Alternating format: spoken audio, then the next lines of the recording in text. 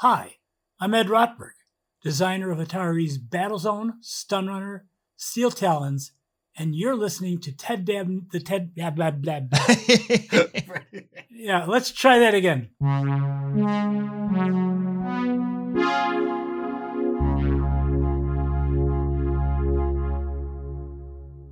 Hi, I'm Ed Rotberg, designer of Atari's Battlezone, Stunrunner, and Steel Talons, and you're listening to the Ted Dabney Experience.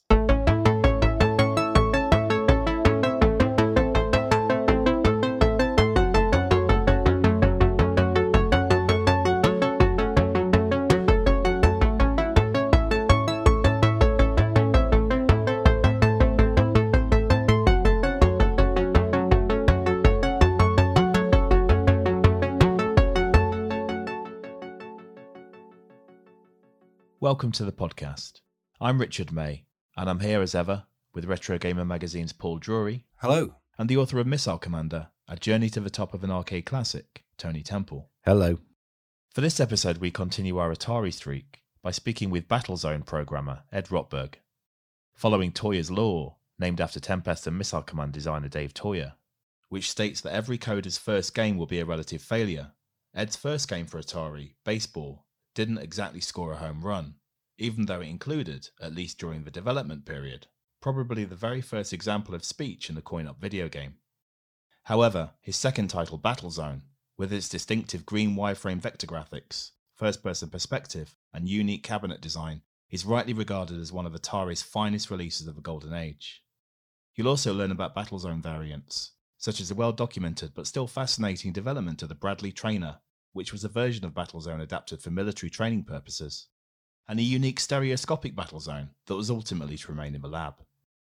In time, Ed would leave Atari to set up Vidya, an independent developer which was eventually rechristened Sente when former Atari founder Nolan Bushnell took the initiative and acquired the company in exchange for a lot of pizza.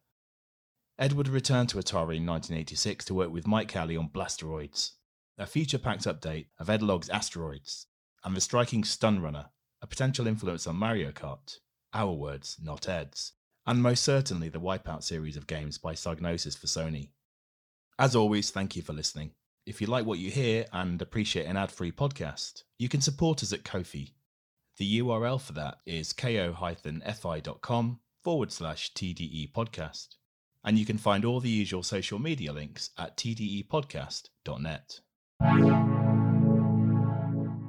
Hi, I'm Gary Vincent. And I'm Mike Stuhler. The Ted Dabney Experience podcast is brought to you in association with ACAM, the American Classic Arcade Museum. Visit classicarcademuseum.org to learn more about our collection and visit us in Laconia, New Hampshire.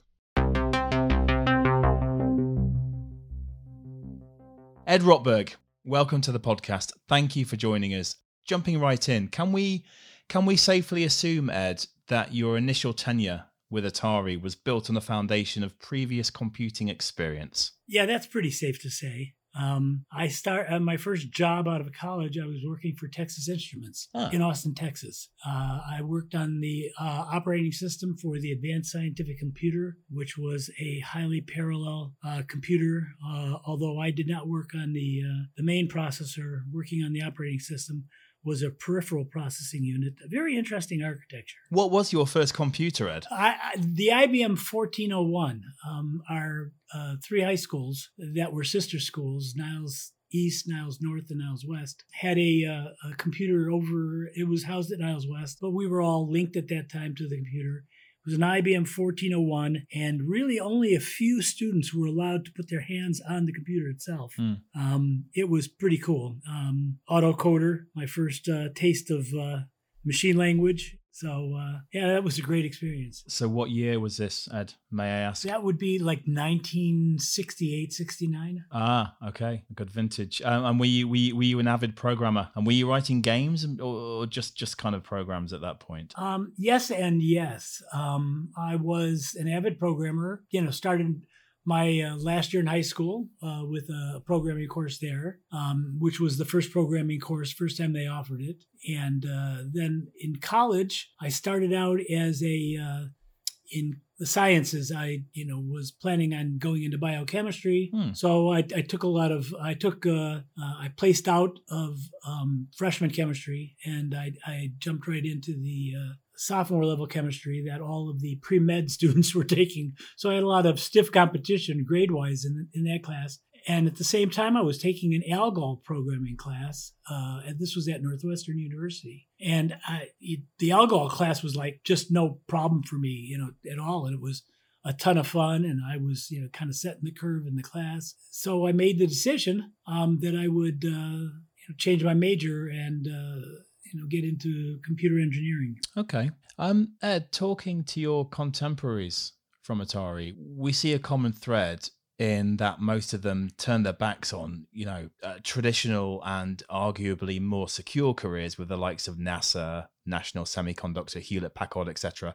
To go on and make these newfangled video games. Was it the leap of faith that some make out, Ed, or are these accounts perhaps, and in the nicest possible way, somewhat fanciful and revisionist? I don't think so. You have to remember at that time, it was just new, and really the games that we saw were all in the arcade, or they were arcade games located in bars. My first exposures to video games was seeing Pong in a bar on Rush Street in Chicago. Right. Okay. And I was blown away by that. I was just, that was fabulous.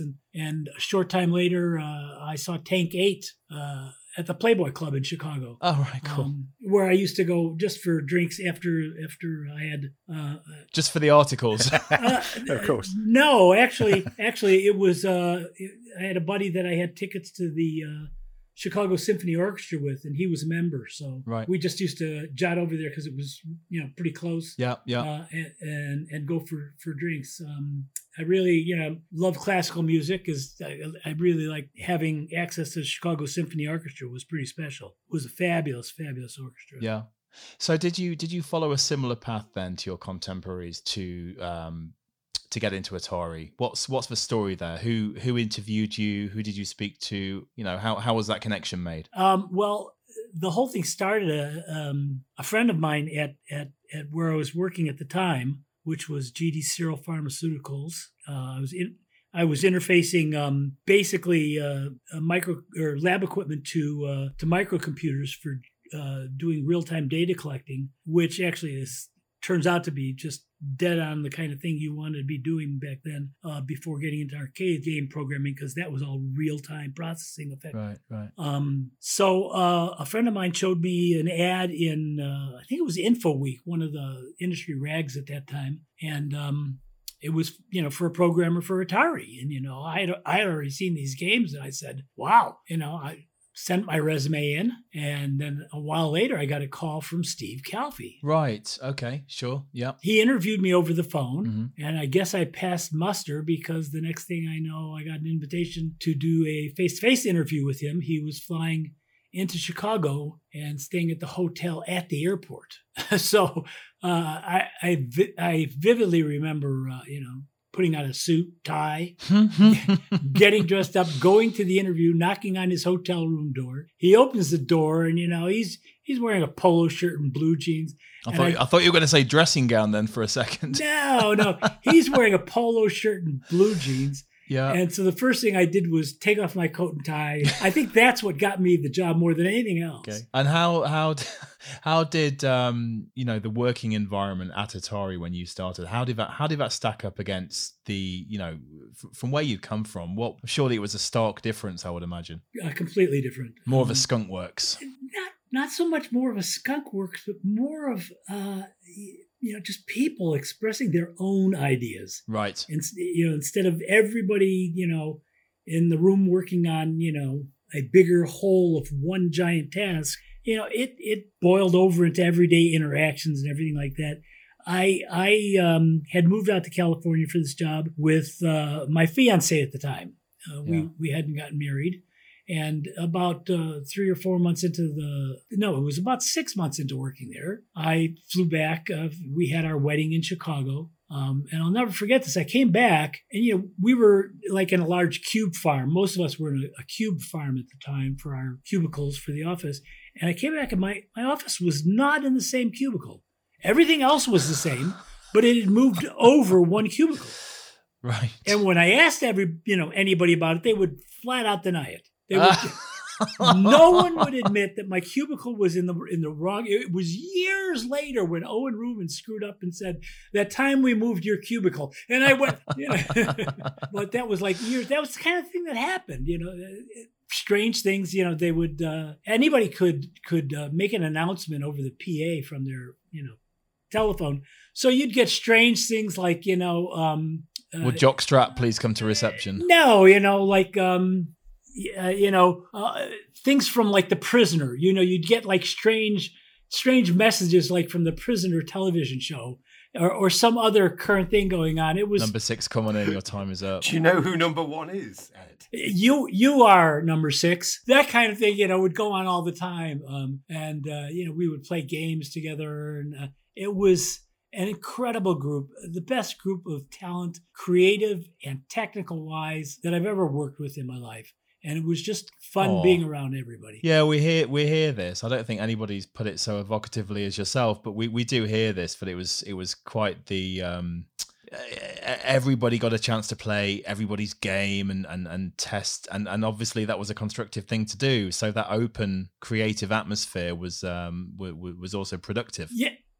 But it boiled out outside of the work environment. We worked hard together, but we'd also go out and party together and play together, whether it was sports or going to a movie together, or there was a very family-like atmosphere among the engineering, and all the technical staff, really. Did you hang out with Nolan then, Ed? We always focus on that, I know. Well, not at that time. I got there right about the time Nolan was leaving. Right. Yeah. And I met him, but, it was just, "Hi, this is Nolan," And it was later, after I had left with Roger Hector and Howard Delman, who is now Wendy Smith, but at the time to form Vidya, which Nolan eventually acquired a year or 2 later. So you joined Atari as games programmer, and you were put to work on Atari Baseball. Right. And Atari seemed to have a penchant for sports simulations at this time, and we see common hardware used for Atari Football, Atari Soccer, and indeed, obviously, Atari Baseball. Can you give us a brief précis of what it was like to hit the ground running at Atari and work on this title specifically? Well, yeah, it was kind of flabbergasting that, I got there and, they showed me around, showed me all the games going on. And right then, Atari Football that Ed Logg did was, really doing quite well in the arcades.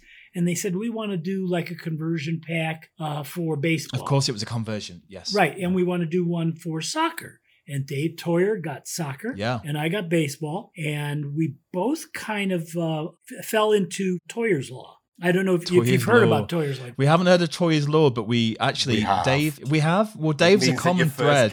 Your first game's never a success. Right. It's not, right. Well, Dave is a common thread throughout the podcast. We want to talk to him, but I think we've talked more about him with everybody else. And he's almost like more of a ghost-like figure. Well, many of us want to be Dave Toyer. Yeah, Dave was great.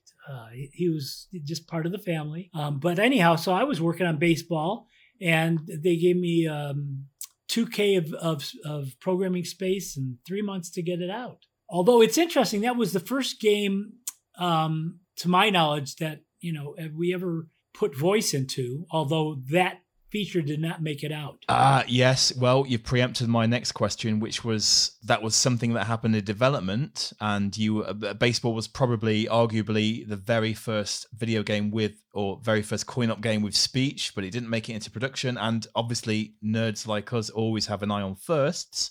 Especially if it's a matter of contention. So, talk to us about that, Ed. Well, Dan Pliskin had been working on a pulse code modulation system for doing speech, doing voice or recorded output, basically. Mm-hmm. And it took quite a bit of ROM things were expensive in those days. Read-only memory was not as cheap as it is now by a long shot, and so we couldn't put a lot of voice in it. It said 4 things: ball, strike, safe, and you're out.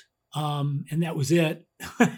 So it was just a little daughter board that hooked into the system. And if the daughter board wasn't there, the code basically did nothing. Right. So I believe the only unit, the prototype unit, is currently owned by Dale Luck, or at least he's the guy who bought it from me, because I had the original prototype for years. Oh, I see. Right. And forgive my naivety. You said you came from Texas Instruments. Did Dan Pliskin use any Texas Instruments chips in this daughter board of his? Boy, I cannot recall. Right. I honestly cannot recall. Fine. We have a Texas Instruments speak and spell Easter egg that occasionally I like to drop in, but I may not be able to make that work. Was your job on baseball made easier, Ed, by the fact that essentially the hardware and the game template, if you like, was already in situ? Yeah, there were some modifications made. But it was, it was fairly nice to basically have the architecture open in front of me, and I knew what it was, and it wasn't being designed as we were designing the software, which was the case, in some other games that I worked on later. But it was 3 months, and I'm a baseball freak. I've been going to spring training for, I don't know, like 25, 30 years now, and for baseball. And I shared this with a couple of later Atari guys who you really should talk to, Dave Ralston and John Salwitz. Yeah, people on our radar for sure. Yeah. And we still go to spring training with John and a number of other guys. Oh, really? Oh, yeah. This crew still kind of hangs together a lot. Up until a few years ago, Ed Log had a Christmas party every year with everybody going there. I have an annual golf tournament that I run, although the last couple of years, the pandemic has kind of gotten in the way of that. And, just people would fly in, and it's just a big fun thing for everybody to get together. The golf is, my wife calls it a celebration of bad golf, but the big thing is the party afterwards where everybody gets to schmooze, and, it's a ton of fun. As it was then, as it is now. So that's great, though. That really speaks to that camaraderie from the Atari days, right? Yeah, I mean, still some of my best friends are people from the Atari days. Rich Adamant moved up here with me. We live up in the Sierra foothills now. And have you tried any of Rich Adams' wine? Not recently, but so you have at some point. And actually one year I made up a whole bunch of labels for bottles for him, and really things like that. But it's fun. He's got the vineyard out in front of his house, and so is it really not so good, or was he being self-deprecating when he when he told us this? Well, you have to remember we compare it to mainly to the California Napa Valley wines, and it's kind of hard to compete with that.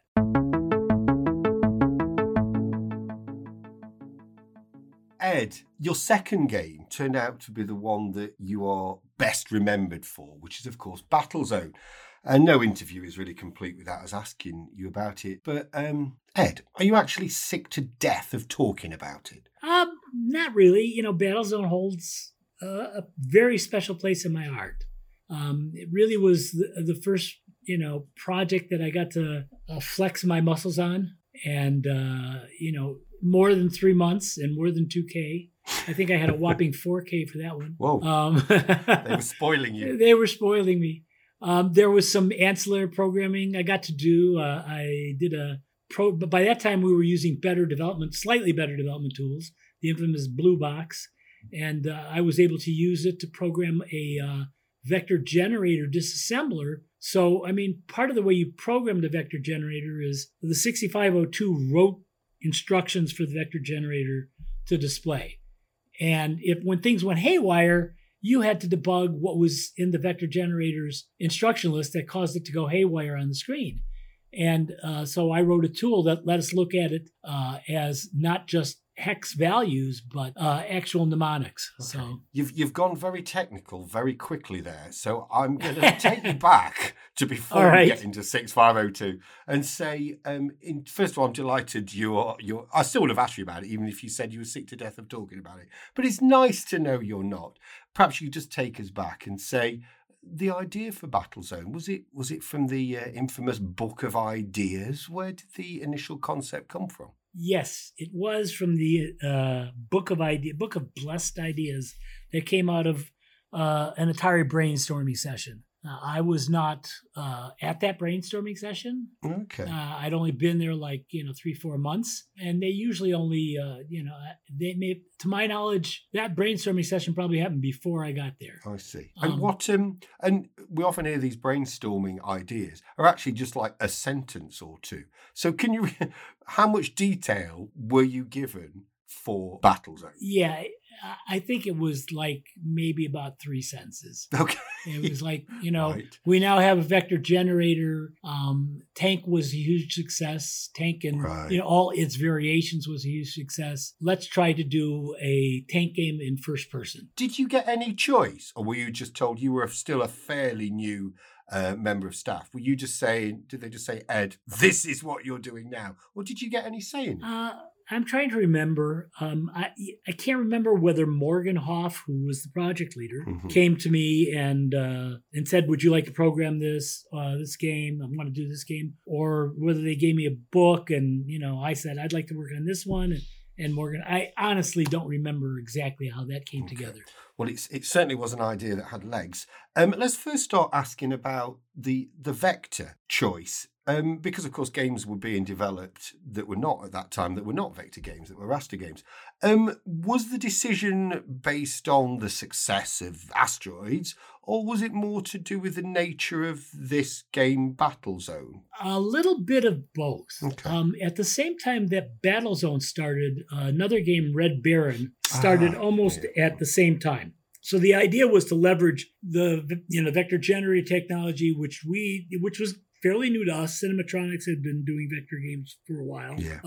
To see what we could do with it, especially from the first person point of view. And as you guys are probably aware, there was a math box developed to help with. We have heard speak of this. With the 3D math, and I need to give props to the guys who worked on that. It was leveraged 2901 bit slice hardware.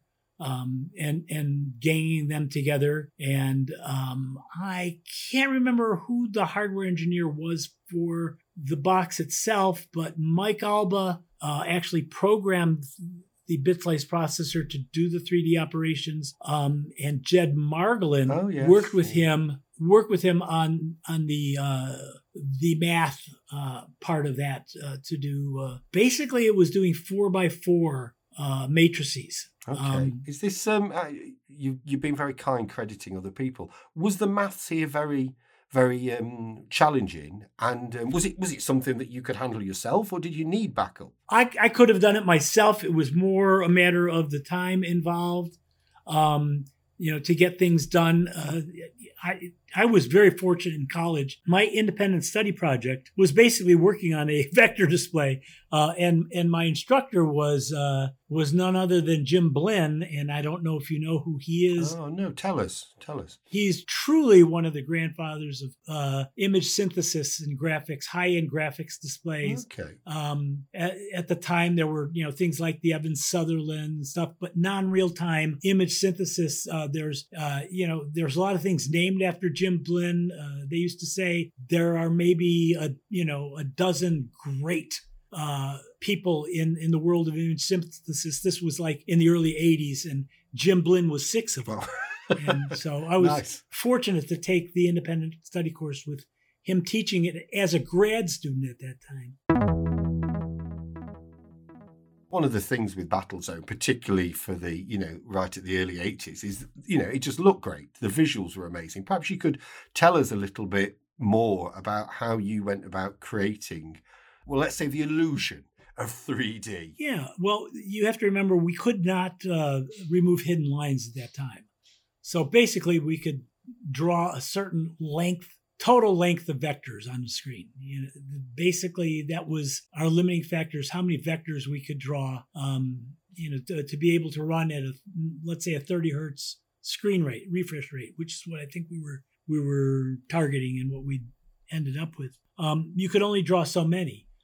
So the idea was everything, including the radar display and the score and the additional little tanks up there, the lives markings, and as well as the 3D display, all had to be programmed into the vector generator. And you had limits on both how long it took to compute the lines to be drawn, as well as the physical amount of lines you could draw, and those were your limiting factors to be able to draw one frame of a display. Was it hard to work within such tight technical restrictions then, Ed? Actually not. The technique we used was pretty straightforward. The vector generator was a state machine, and you ended up programming a bunch of instructions for it dynamically. So you divided the buffer that you wrote the instructions into two parts, one for one frame, one for the next frame. And the first instruction at the top of the frame buffer, which the hardware automatically went to, was a jump instruction to one of the two buffers you basically designed it into.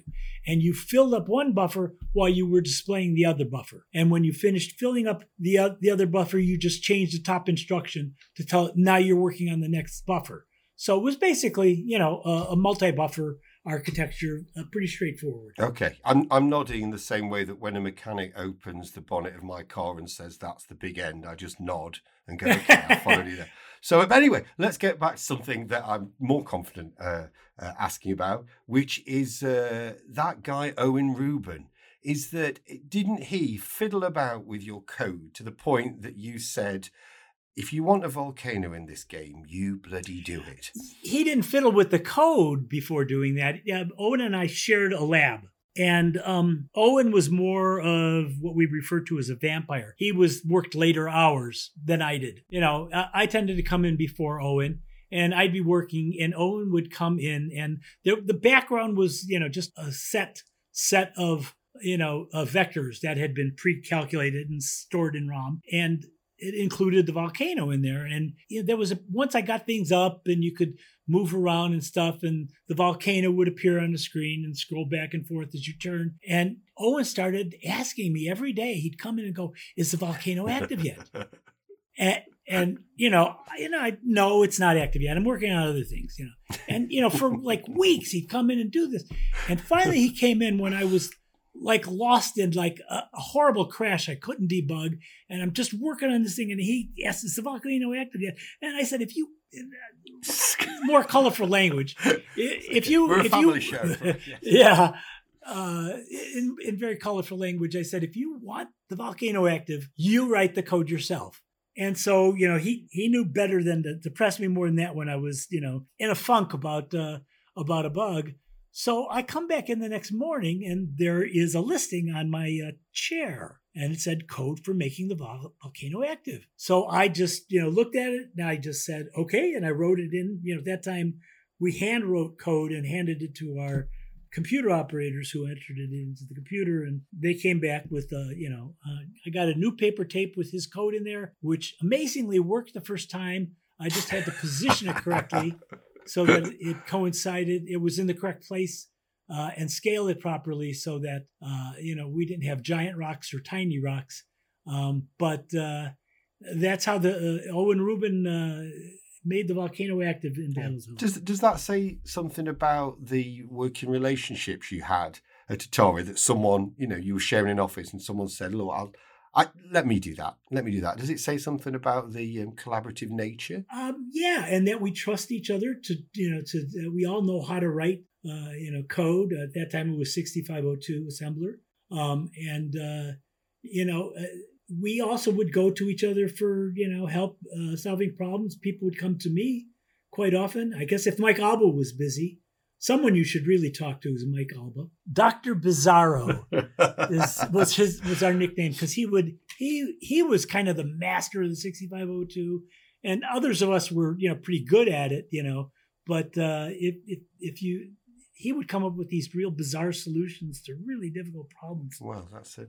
Our list of future guests is growing. We appreciate it. Now, I wanted to ask one thing. One of the perhaps the byproducts of having a successful game like Battlezone is that rumours about the game seem to start in arcades. And one of the rumours in Battlezone was that if you kept driving towards the horizon, eventually you would get there and you'd sort of go into a cave and all that. Are you aware of this bizarre rumour from back then? Absolutely. We would get letters sent in. Oh, they weren't sent directly to the engineering department. So whoever was getting the letters would mostly just like answer them quickly or file them away or whatever. And every now and then they get one and send it on to engineering, and one was, can you get to the volcano? My buddy said he got to the volcano and everything. We'd have to answer, write an answer that legal or whoever was handling this stuff would actually reply to the sender that no, the volcano is not reachable. We all had a buddy who got to the volcano. Yeah. In one way or another, in whatever game, he got to the volcano. Right. I suppose it's like, they would deny that, wouldn't they? Classic. Anyway, I think rumours like that are a sign of how your games entered popular culture. So it's a good thing. Also, we wanted to ask about the radar system at the top of the screen, which is an ingenious way. In fact, I don't think the game would really work without you being able to see where the enemies are, because it's this pseudo 3D environment. I just wondered, was that something that you implemented from the start, or something that you realised, whoa, we need to put this in, or else players are going to say, where the hell are the enemies? I kind of think we implemented it fairly early on. There's no real way. There was no rear view mirror, which was another thought. And Steve Calfee, in particular, hated my game because, he couldn't see the enemies behind you. The radar. And, he wanted a game. We eventually said we should do a game for Steve Calfee called Nothing Strikes Back. So that he could just go out and kill things and not have to worry about anything blowing him up. Yeah, that was it. Oh, Steve. Steve. Pretty much right. To be fair, Battlezone is a difficult game, particularly because you added those bloody homing missiles, which is just mean, Ed. Why did you do that? Because players could play forever. As we did some testing, we knew that we needed something to amp up the level, to make it difficult, to make it, something that there was maybe a touch of luck in. But those, and then the super tanks at the higher levels, the game had to get harder. And it certainly does. We'd like to ask you a bit about the cabinet itself, because it's pretty unusual. So I suppose the first thing is that the initial design with a periscope on the front, was that something that you thought of from the start, or was it a kind of eureka moment when you thought, wouldn't it be cool if you really felt like a tank commander? That is a very interesting question. As I mentioned, Morgan Hoff was the project leader, and he wanted the periscope. And the initial cabinet, basically, the only way you could see the monitor was through the periscope. So nobody else could watch you play. And I actually did not like the periscope. Oh. Not from a playing point of view. From a playing point of view, I thought it was fine. It was wonderful. It really immersed you into the game. But you have to remember, back in those days, you'd go into an arcade, and if it was a hot game, people would line up quarters, place them somewhere on the control panel or something to mark their place in line in the game so that they could play. Because they were watching, they could see, and that built up interest in the game, And I worried that, people walking by wouldn't get a chance to see what was happening, wouldn't understand. And so I favored the open-faced battle zones that came later, not from the player's perspective, because I agree that from the player's perspective, the periscope is wonderful. But it sort of ruins it for everybody else. That might lead on to, you can clear up a mystery. On some upright Battlezone cabinets, there's two holes either side. And Tony did some excellent research here and spoke to Jed Margolin, who said, well, the idea was for those little holes is that a bracket could be put on. So you could put a monitor on the top of the game so people could watch it. So you could have the immersion for the player, but the arcade goers could also see what was going on. Is that your memory of why there's holes on each side of the upright cabinet? I believe Jed is correct in that. I think if you can, I don't know if any of the open-faced battle zones eventually made it over to Britain or not. And I have an interesting story about Britain and Battlezone as well. Oh, well, we like a local link. Yeah, yes. Well, do tell us, what's the Battlezone? Battlezone was, as you rightfully point out, and according to Toyer's Law, my first successful game. And right after Battlezone finished, Atari was coming out with the Atari 800 and the Atari 400. Actually, I had come out with it in the States, and I was using it, and it was a lot of fun. And I had written, some demos for it, and I was friends with some of the guys in sales and consumer sales too. And they had decided to do basically a big introduction in Europe with the Atari 400 and 800. And when they were going to do the road trip, they asked me to go along as the technical guy, because I knew the computers really, really well, but not as well as the consumer guys. This kind of pissed off a few of the consumer guys. Well, I had just finished Battlezone, and so I asked my Atari coin-op supervisor and my wife for permission to go. The two important people. And my wife was pregnant at this time with our first child, our first and only child. So leaving while she's pregnant, that is asking quite a bit. But she was nice enough to grant me permission to go on I think it was a 1 week, barnstorming tour of basically London and Paris. And we flew in the first night.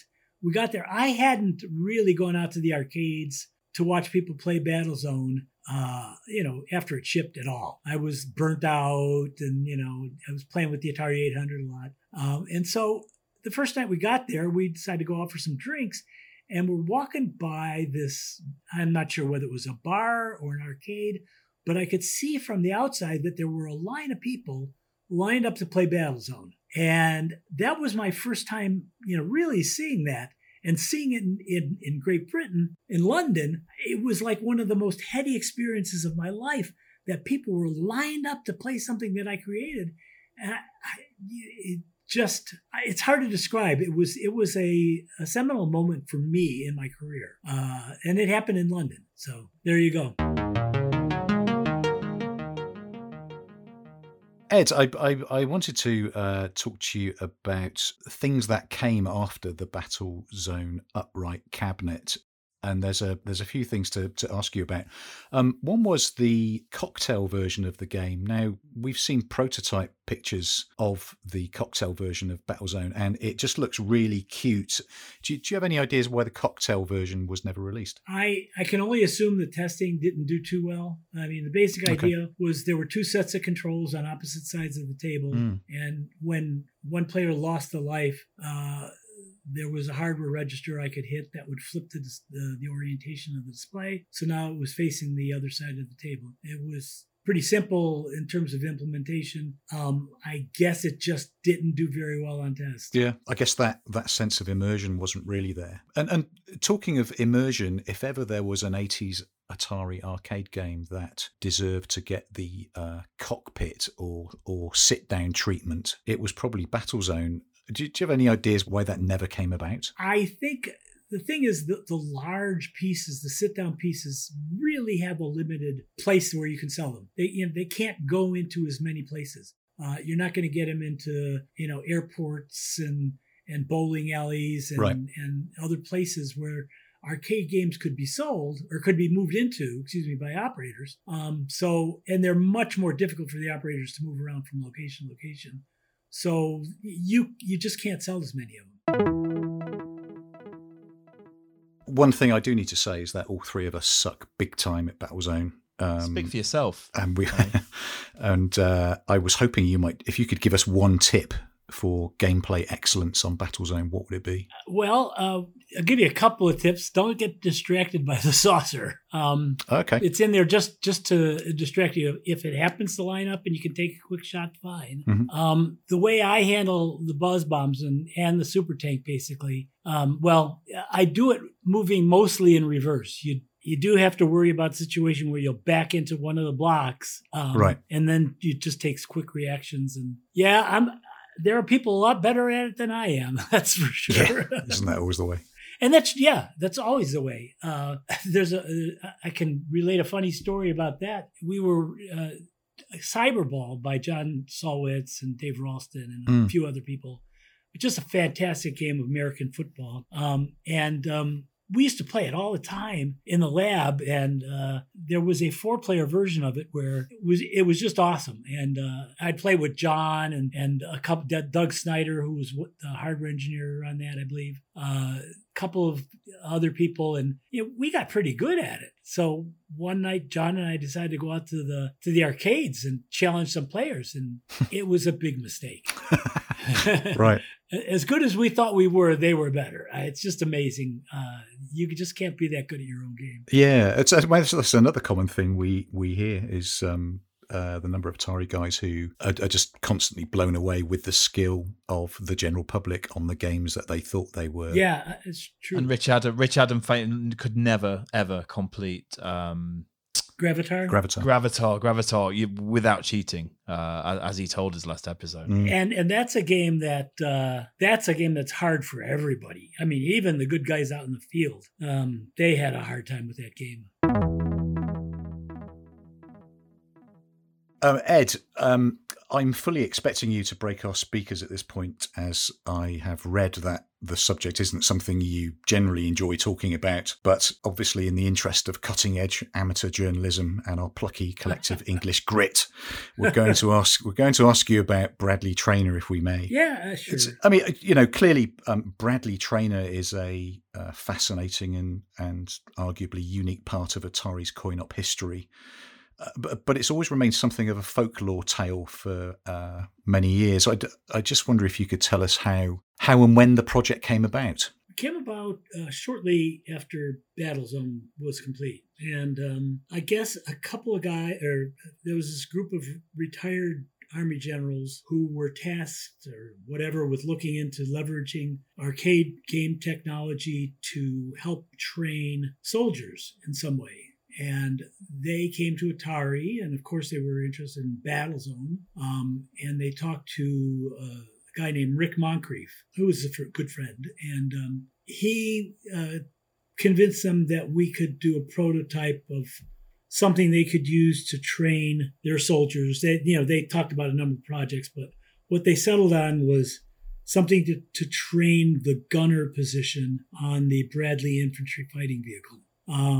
The M2 fighting vehicle. So then he and the brass at Atari came to me and said, there's going to be a worldwide TRADOC meeting, and that's a division, or at least at that time, a division of, general, I guess the Pentagon or something, that looked into training soldiers in various ways. And the generals wanted to be able to show a prototype of a game that could be used, of the Bradley Traynor, at this meeting, and that was 3 months away. So I had 3 months to convert what we had in Battlezone into a training game, if you will, for this TRADOC meeting, and get it done in time that they could take a prototype there. And basically, I lost 3 months of my life. It was pretty much wake up, kiss my wife goodbye, go to the office, work for anywhere from 16 to 18 hours, come home, get into bed. She was already sleeping, and rinse and repeat, weekends included. Wow.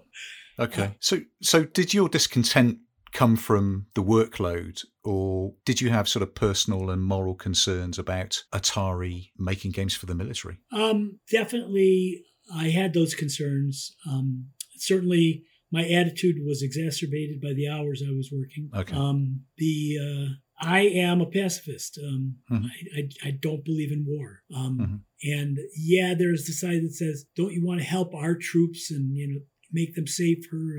And I support our troops to the extent that they're put out in the field to protect and serve for the United States of America. But in general, I'm just against war. And I just had a problem doing this. I had further, having worked at a company, namely TI, where Texas Instruments, where we were, doing government contracts, I was aware, of how the government gets involved in your hiring practices, and various parts of your company.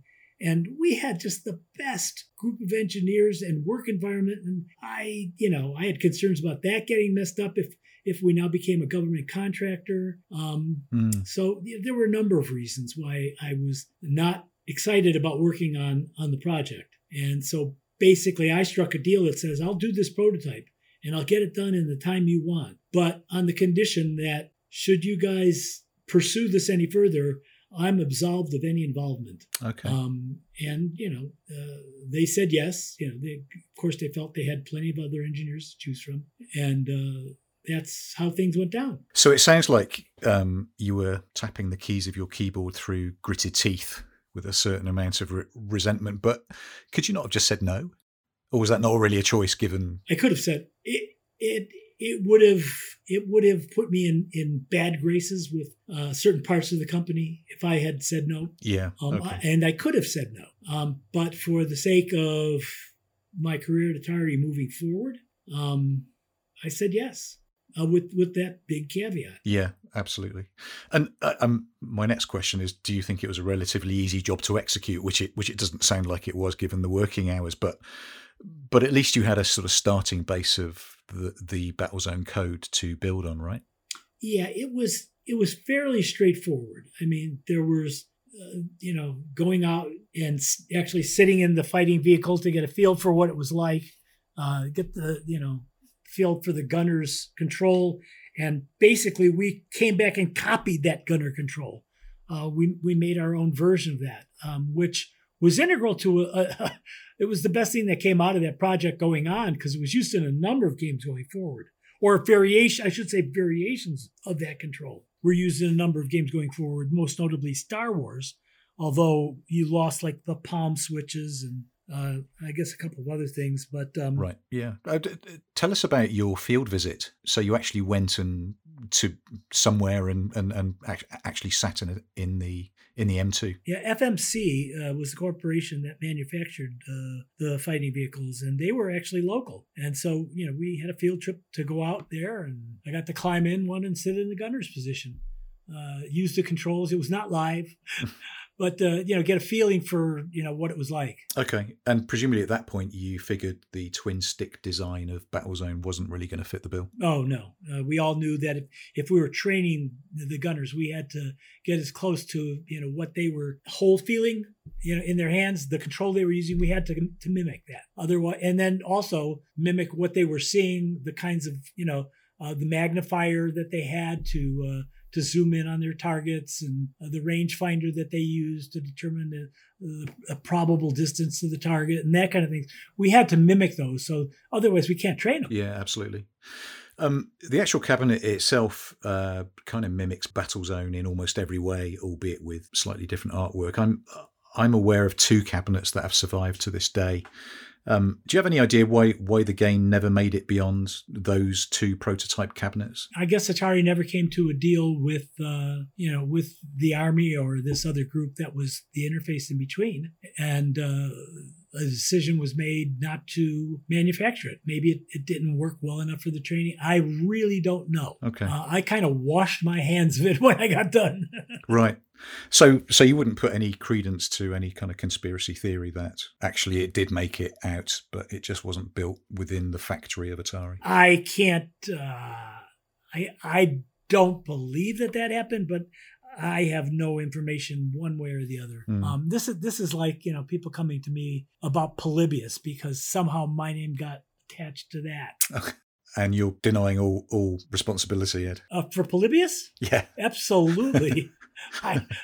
Yeah, absolutely. One might argue you would say that anyway, but let's not go there. If I may interject a little bit of positioning, actually, now you've mentioned it, Ed, regarding Polybius, would any one of you gentlemen, Ed or even Tony, like to elaborate a little bit for those not in the know what Polybius is or purports to be? Polybius is this mythical, if I may, game that was supposedly placed on test up in Seattle. Somewhere in the Northwest. Yeah. And there were claims that it was causing people to have suicidal tendencies and mass depression and all kinds of other things. I don't know much about it. I don't know what it was supposed to have looked like. Somehow on the internet, my name got involved with it, and people keep to this day asking me about it. And I honestly had nothing, I honestly, nothing, absolutely nothing to do with it. Right. Even if indeed it did exist, it's one of those Men in Black type Absolutely. things was the like gentlemen in black suits were seen in the area. That kind of thing. I can sit here and say I seriously doubt it ever existed, but I honestly have no idea. It's a fun urban myth, that's for sure. Yeah. Anyway, Tony, back to your train of thought. Yeah, sure. I just taking a step back a bit, Ed. I wonder if there was more afoot with the whole Bradley Trainer piece. In that, I guess what I'm getting at is perhaps the Army wanted more to do with Atari than Atari wanted to do with the Army. Perhaps Atari being the hot new tech company on the block. You made reference earlier to governments, having a hand in the private sector in sort of manipulating things. Do you think there might be anything behind that sort of line of thought? No, I honestly think that Atari was looking to make a profit in whatever way it could. That was a time when Joe Robbins had come on as president of the company, and I think he very much wanted to do this project. And we talked about it between. I love Joe Robbins; he was a great guy, but we did not see eye to eye on that a particular issue. I mean, I guess you could understand why the suits were drawn to it, because if we can build 10,000 of these things, we don't actually have to sell them because the market's already there. They'll just get picked up and distributed throughout Army bases across America. Easy peasy, thank you very much. We'll just bank the money. Absolutely. I mean, Atari was not just an engineering firm, creative design firm. It was a manufacturing company. And to the extent that we could keep that manufacturing line full and pushing out product of any kind was a win for Atari. It was how it made money. Yeah. And so that, I'm sure, was a huge consideration in all of this. Interesting. You mentioned the controller, Ed. Could you just talk a little bit about, clearly that was one of the good things to come out of Bradley Trainer in your eyes, and it was used in future games. Yeah. In fact, I love that controller. Outside of the game, I love that controller so much that after that project, I started 2 other projects, and I was involved primarily as the project leader, but also doing some programming on 2 games. One of them was called Warp Speed and used that controller. Yes. And Warp Speed was an attempt at doing a 3D space game. And it was initially going to be a 2-player game. And the other game that I started at that time was a game with Peter Lipson called Fire Beast. I was pushing really hard for them to get a license from Anne McCaffrey because it was modeled after the Dragon Riders of Pern initially. That was the inspiration for it. And then Warp Speed eventually became Star Wars. Of course, indeed. After I left Atari. Yeah. I mean, I think it's a great example and a great showcase of Atari's innovation, especially when it came to the interface between the player and the game. You think about most other arcade manufacturers of the day, they would tend to go with, a 4-way joystick and two fire buttons and make the game fit that. Whereas it struck me that Atari would do whatever it took to make that ergonomic interface between the player and the game work. So anything from Skydiver to Missile Command to Battlezone, Quantum, whatever it might have been. Yeah, it was great. We had a great mechanical engineering group. Mm-hmm. They would come up with all kinds of things. In fact, here's a story about Battlezone that I don't think gets talked about much at all. We actually did an attempt at a stereo viewer for Battlezone, where we would present a different image to each eye, so that you would get true stereo from it. And we did it by using 2 plastic rotating discs that became shutters, and we could tell when one shutter was open for one eye and when it was open for the other. And it was just a big spinning thing. It was a electromechanical thing with sensors on it, and it made some people sick because we couldn't keep the frame rate high enough. Battlezone was pushing the technology to do the frame rate we did, and then when you cut it in half to do stereo, things got wonky. So it was around this time that you decided that you needed a change, presumably, and you left Atari in 1981 to set up Videa with some colleagues. Just wonder if you could tell us how that came about. Yeah, we had I mean, if you know now, game designers these days can make huge bucks if their games are good. I mean, really big time money. Back then, the bonus situation was, shall we say, a little less lucrative for the engineers. And conversely, in the consumer group, the guys who were doing the big cartridge games, if the cartridge game sold a lot of stuff, those guys made a massive amount of money. And we were kind of feeling that this was not a good situation. And so we had seen the guys at Activision left to form their own company. And I can't remember, I think it was about the same time the guys who formed a Magic left to form a Magic out of the consumer group. And I had a number of good friends in the consumer group. And Howard Delman and I were talking, and we got Roger Hector involved, and we decided, if they're not going to pay us the way, they're making a ton of money off of us. Mm-hmm.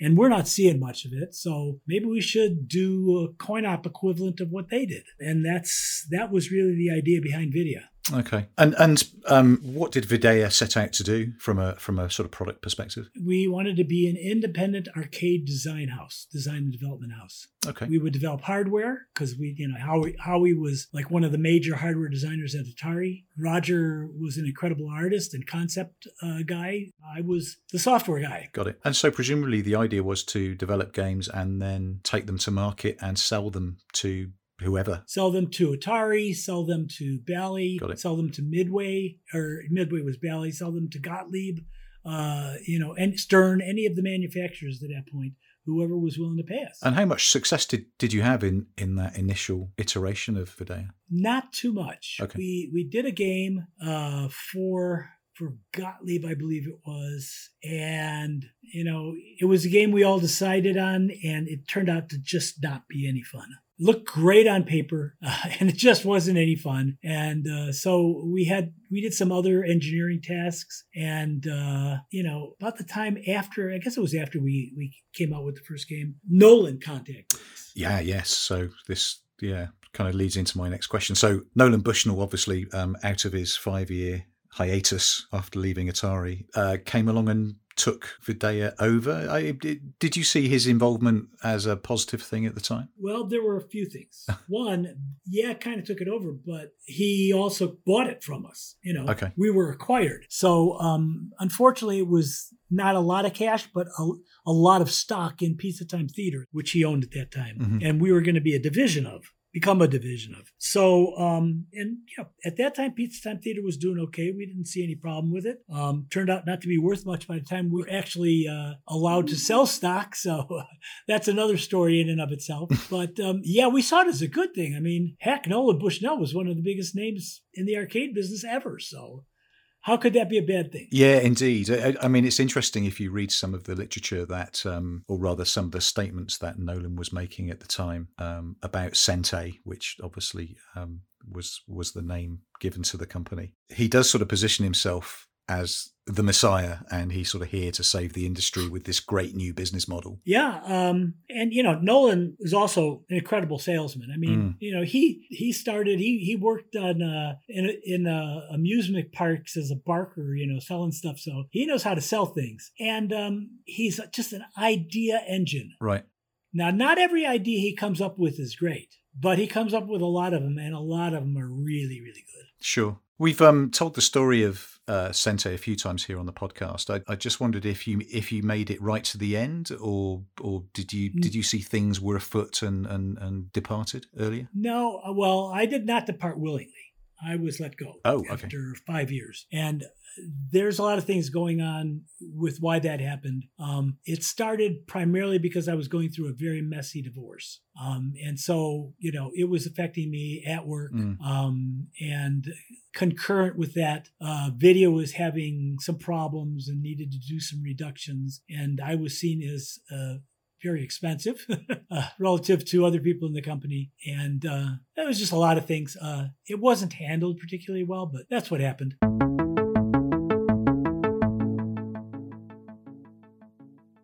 Ed, you returned to Atari in the mid-'80s. They do say never go back. Had things changed a lot when you returned to Atari Coin-Op? Yeah, there were some significant changes. For one, the new head of the engineering department was now Dan Van Elderen. Oh, yes, we know that name. And Rich Moore was, I guess, in charge of the programmers at that time, in a position of management. There were new faces there: John Solwitz, Dave Ralston, Mike Halley, a whole bunch of other people.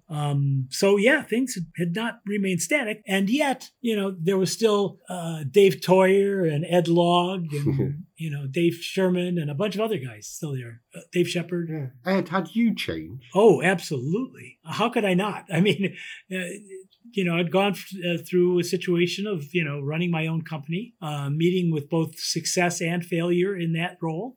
Sente did some very interesting things. We had some games that I consider to be pretty good. And yet we had, the company as a whole was not good and did not, continue to go on to success. So, yeah, everything in life changes you. Of course. Let's pick up one of the games that you worked on when you came back to Atari, and that's Blasteroids, which was released in 1987. I think I understand that you were the lead designer on the game, but I just wondered who suggested that it was perhaps time to revisit Asteroids. Yeah, that's a really interesting thing. When I came back, I had been noodling different ideas on my own, and I was thinking maybe something that could do kind of a rock, paper, scissors thing might be fun. And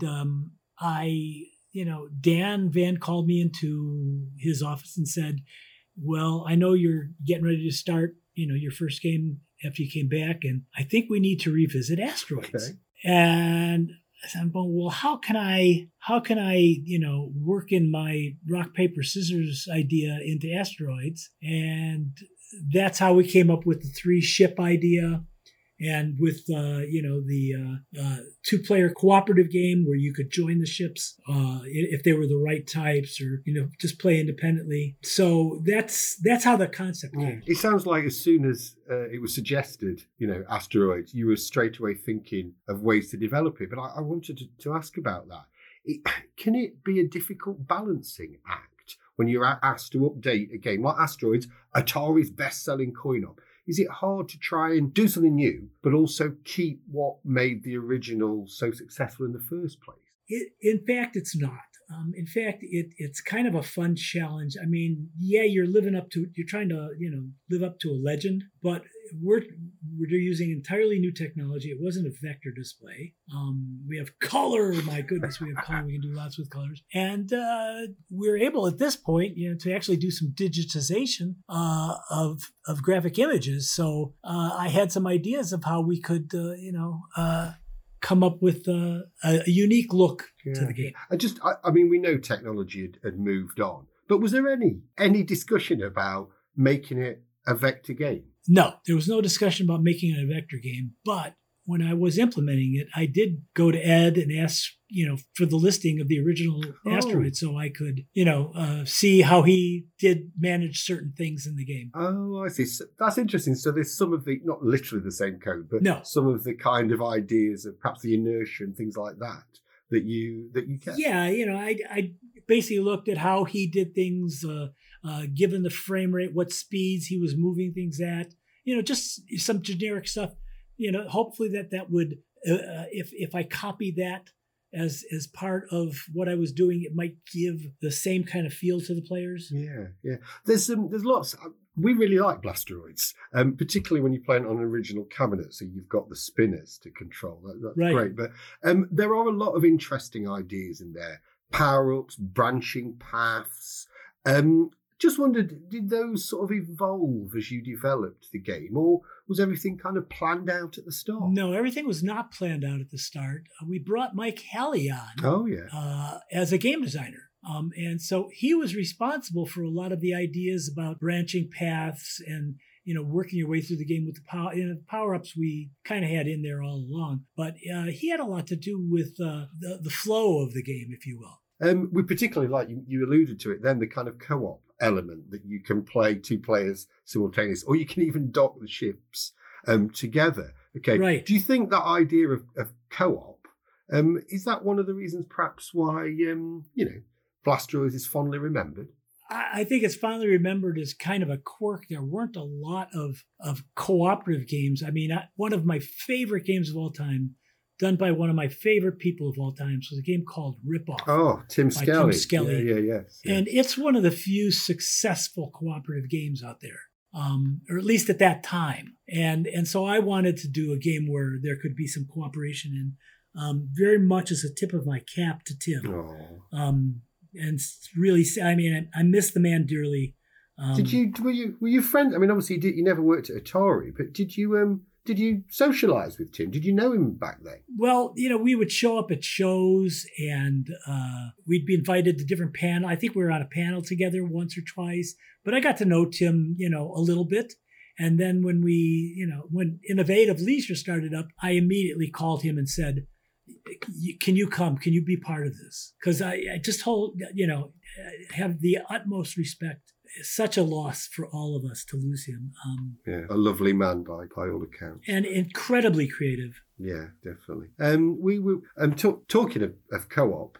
We were going to ask you about some of the people that worked on the project. You mentioned Mike Halley there, and I think Peter Lipson was part of it, and Mike Alba, Dr. Bizarro. So was it just like the old days? Was it like putting the old gang back together? In many ways it was. I mean, there were new faces and there were old faces, but amazingly, Atari still had an awful lot of that early family feel back. There were some other changes that came later on that I think hurt that a bit, but at that time there was really that feel was still there. Something we tried to create at Sente, and we tried to nourish at Sente as well. Were you happy how the game turned out? Is it one that you look back from your back catalogue and think, I did all right there? I'm happy, and yet it could have been better. Blasteroids was originally slated to go out after a game, I think it was called Terminator, that Norm Avalar and Greg Rivera were working on. But that game was having more problems than our game. And as I mentioned, we had a manufacturing line that was like a huge beast that had to be fed. And so when they slipped that project, they needed a game to put in its place to keep, from having all these idle hands in manufacturing, sitting around with nothing to manufacture. So they asked me, can you push your schedule up? So, originally we were supposed to have an additional 2 months before we released. So was there some things you would have liked to tweak then, in retrospect? Oh, yeah, I would have liked to have a lot more time to tweak the gameplay. Just, have people play it, work out the kinks, bump up the feel of things that they liked, tone down the stuff that they didn't. There's that tuning period that it never got a chance to have. Ed, you had a hand in and on a variety of games throughout your career at Atari in all its iterations, and we can't help but notice a common theme throughout, and which is the employment of 3D from the vector mathbox pseudo 3D wireframes of Battlezone to the flat shaded polygons of Hard Driving, Stun Runner, and Steel Talons. Would you say that Atari Coin-Up was leading the charge in this particular field? Or Battlezone, if you like. Well, it was getting competitive at that time. Yeah. And it was pretty clear to everybody that 3D is where, the high-end games were moving to. And we had to stay competitive. And so the filled polygon hardware technology, if you will, from Hard Driving, originally done for Hard Driving, was done by Rick Moncrief's group.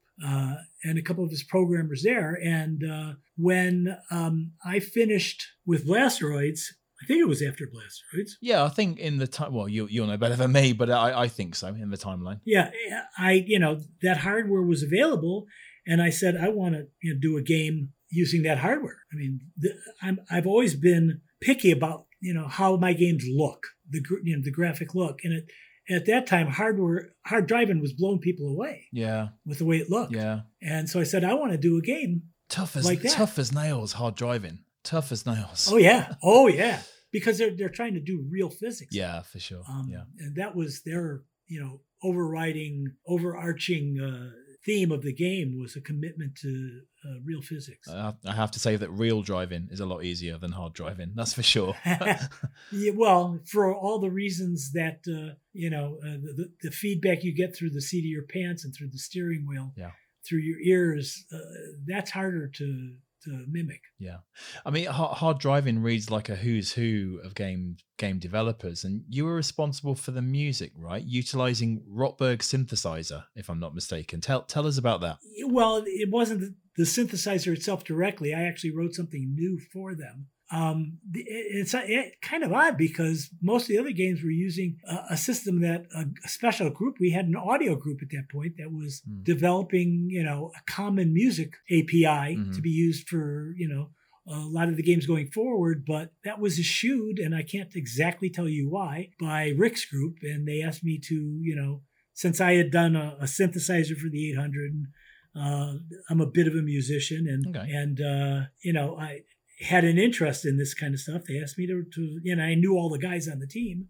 They asked me to write the music driver for it. Okay, can you speak to us a little more about that? The process you went through and the tech you were using. I was using as lightweight a tech as I could find. These guys were pushing the limits of all their processors to do what they were doing in hard driving. I mean, just to do the physics. Right. And so there were not a lot of cycles to spare for music. So the key part of what I did, as best I can recollect, was to do a lightweight music player that would still give them plenty of capabilities, but not be a burden on the processor. Right, sure. Yeah, you got it. And then moving on, in the same year, I think, being 1989, is the wonderful Stun Runner, which is a great game and presented in such a unique cabinet too. And you're credited with being, you're the designer of Stun Runner. So, from your perspective, what did being a designer at Atari actually mean, rather than being the programmer? What was being the designer all about? Well, you made the decisions on gameplay, how the game would play, how the levels would be laid out. Yeah.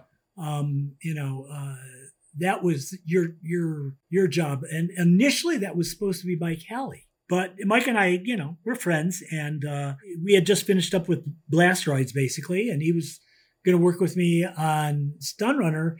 And I guess he was having some issues. There were some issues why he ended up having to leave that role. And then he worked with Dave Toyer on APB. Of course. At that time. And I took over the game design role on Stun Runner. Right. Okay. I was initially going to posit that Stun Runner was very obviously a significant influence on Nick Burkham and Keith Hopwood's Wipeout, which was one of the launch titles for PlayStation by Psygnosis. Yep. And I still think it really is. But I also, I put it to you that your game, being Stun Runner, of course, was perhaps a greater influence, if I may, on Shigeru Miyamoto's Super Mario Kart.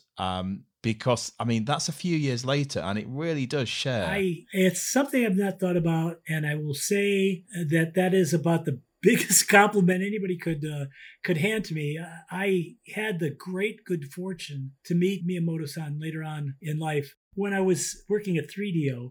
And at the time, I figured he had absolutely no idea who I was, but let's just leave it at Miyamoto is a god. So to say that he drew an influence from me is flattering. Well, I listen. Maybe that didn't happen, but it certainly occurred to me. And Stun Runner certainly came a few years before Super Mario Kart. And I don't think there's any reason to think that he didn't see Stun Runner. It was certainly a big game. I mean, circularly, Nick Burkham has stated that Super Mario Kart was an influence on Wipeout. So maybe it's just one of those cases where, great minds think alike. Maybe that's what it is. It could be, and I don't know. It's something I never really gave any thought to, but certainly Mario Kart's the better of the games. Well, it's, horses for courses. Fair enough. It's different. And out of interest, and it would have been fairly old hat at the time, but Owen Rubin's Tunnel Hunt, which, is the development of which is quite storied. Was that in your mind at all when you were developing Stun Runner, or was it just really kind of too old a game to be an influence? well, working with Owen Rubin, there's no way it wouldn't be in my mind. Yeah, okay. Because he would constantly remind me of that. Okay. So at least after the fact, he would point that out. He did he? Did he actually? Oh, yeah. Did he? He said, you finally did the tunnel game I was trying to do. Oh, really? Wow. Okay. Yeah. That's lovely, actually. Okay. But the thing about Stun Runner, and I will give credit to Carol Cameron, who was, whose initial concept was the one I used, and that came out of another brainstorming session. But the overarching theme for that game was speed. I wanted to make you feel like you were driving at 900 miles an hour. Yeah. Literally 900 miles an hour. Yeah. That was what we were shooting for. And so that was the fallback for the game, is that everything happened fast. Yeah, it did though. It really is a wonderful game. It plays great. As I say, it's a unique cabinet. The cabinet looks great. It's lots and lots of fun. Briefly moving on to Steel Talons, which I've never actually played, but as I was doing my research for this show, and I saw the YouTube playthrough, I think, being a childhood fan of shows like Airwolf and Blue Thunder, I think I actually need to, because it looks like a lot of fun. Can you talk to us a little about the development of Steel Talons, and in particular, working with a former guest of ours, being Mr. Ed Logg? That was a treat. Right. Ed Logg, still one of my very, very good friends. Yeah. He was the man. He was the golden boy at Atari. Yeah. And I've led projects by this time, I've led a number of projects, and he's led a number of projects. And at one point or another, we were working in the same lab together and stuff. And when he asked me to work with him on Steel Talons, I was like, heck yeah. But the way he goes about, he's very methodical about planning everything out, doesn't wing a whole lot of things like some of the other designers would. And it was pretty good. I was, we divided up tasks. Ed was heavily into helicopter physics. Right. Okay. He did so much research and yep. really, really did that side of the game. We had unique challenges that I'll give you an example of the kind of challenges we had, because there were two link cabinets playing against each other, and you were fighting either the same things on the screen or each other or whatever.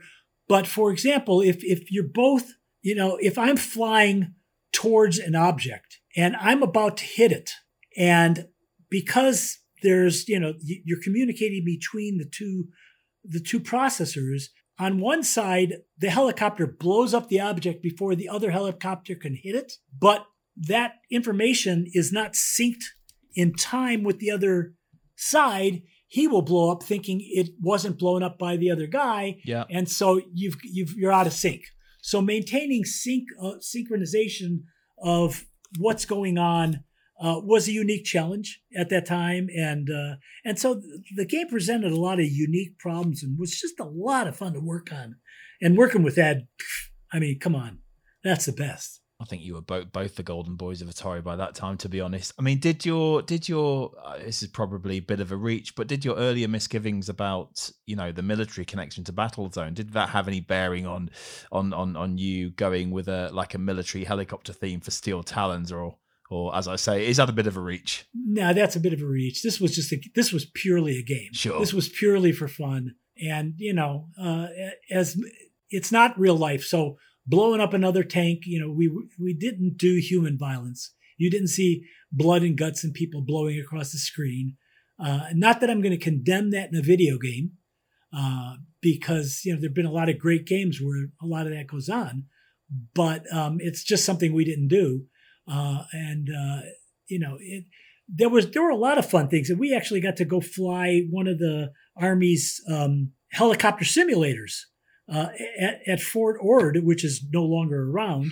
But we got to, this was like a big, huge box that moved freely on 6 axes, and you had infinity optics in front of you for what you were doing. And so we got to try to fly, their Black Hawk helicopter simulator. Oh, right. I bet Ed was like a kid in a candy store. Oh, did he tell you about that? It was. No, he didn't. This is the first time I'm hearing about it. But awesome. given your, yeah. Well, we had contacted one of the helicopter pilots out of Moffett Field, which was very close to Atari. as an advisor and a consultant on that project. And he said, well, you guys need to feel what this is really like. So I'm going to try and get you clearance to get into Fort Ord and, fly the simulator. And that was like, definitely kid in a candy shop day. That sounds like fun. It was a fun thing. Excellent. So it was just a great project to work with Ed. And we were in the same lab with, I believe, Cyberball was going on in that lab at the same time as APB was going on in that lab. So there were a lot of things happening in that lab. It was getting a lot of traffic from players. So did you, I mean, in the spirit of playing each other's games, did you stroll over to Dave's lab and have a few goes on APB or the proto APB? Oh, yeah. We actually, at that time, Atari had a Walkabout Friday instituted where, we'd have a Friday beer blast where they would bring in, adult beverages and treats and things. Yeah, and sure. We would go about playing each other's games, leave notes or whatever. But in addition to that fact, because they were in the same lab, you would just walk over in free time if they weren't working on the game and you'd fire it up and play it. Ed Rotberg, thank you so much for joining us on the podcast. It's been wonderful. It's been a lot of fun. Thanks, Ed, for sharing all those stories. I hope one day we might get over to California and share an adult beverage or two. Yeah, maybe a Rich Adam wine. There you go. Thanks, Ed. Well, thanks. And thank you. I was prepared for the one question I didn't get asked. Do tell. Go on. The hot tub question. I'm trying to get Paul not to ask about the hot tubs. I've resisted asking it. Well, come on, you've brought it up. You've brought it up, Ed. Spill the beans and anything else. No, only because Rich Adam said they're gonna ask. Well, because we have. So come on, let's do it. Did you ever get in that hot tub? Yes. Oh, it's another. Great. Okay, now more. Now let's focus. Okay, So who else was in the tub with you? Now you're asking for something that happened like 35 years ago. Just make something up, Ed. It's fine. It has to be said, Rich did back away from that question at exactly the same point. I think he admitted to putting his legs in the hot tub, but that was as far as he was prepared to share, which is a deep shame. But having said that, Ed, thank you for joining us.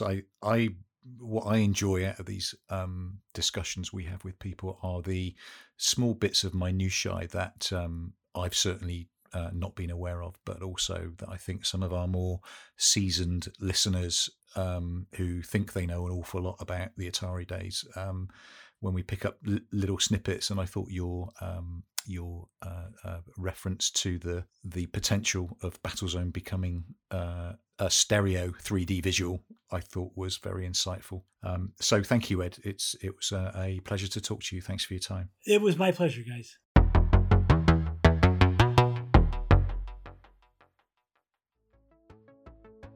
You've been listening to the Ted Dabney Experience podcast with me, Richard May, Retro Gamer Magazine's Paul Drury, and arcade blogger Tony Temple. The show was produced and edited by myself, with a bespoke score and sound suite by Ghost of Wood. Additional technical support by Jason Arbour.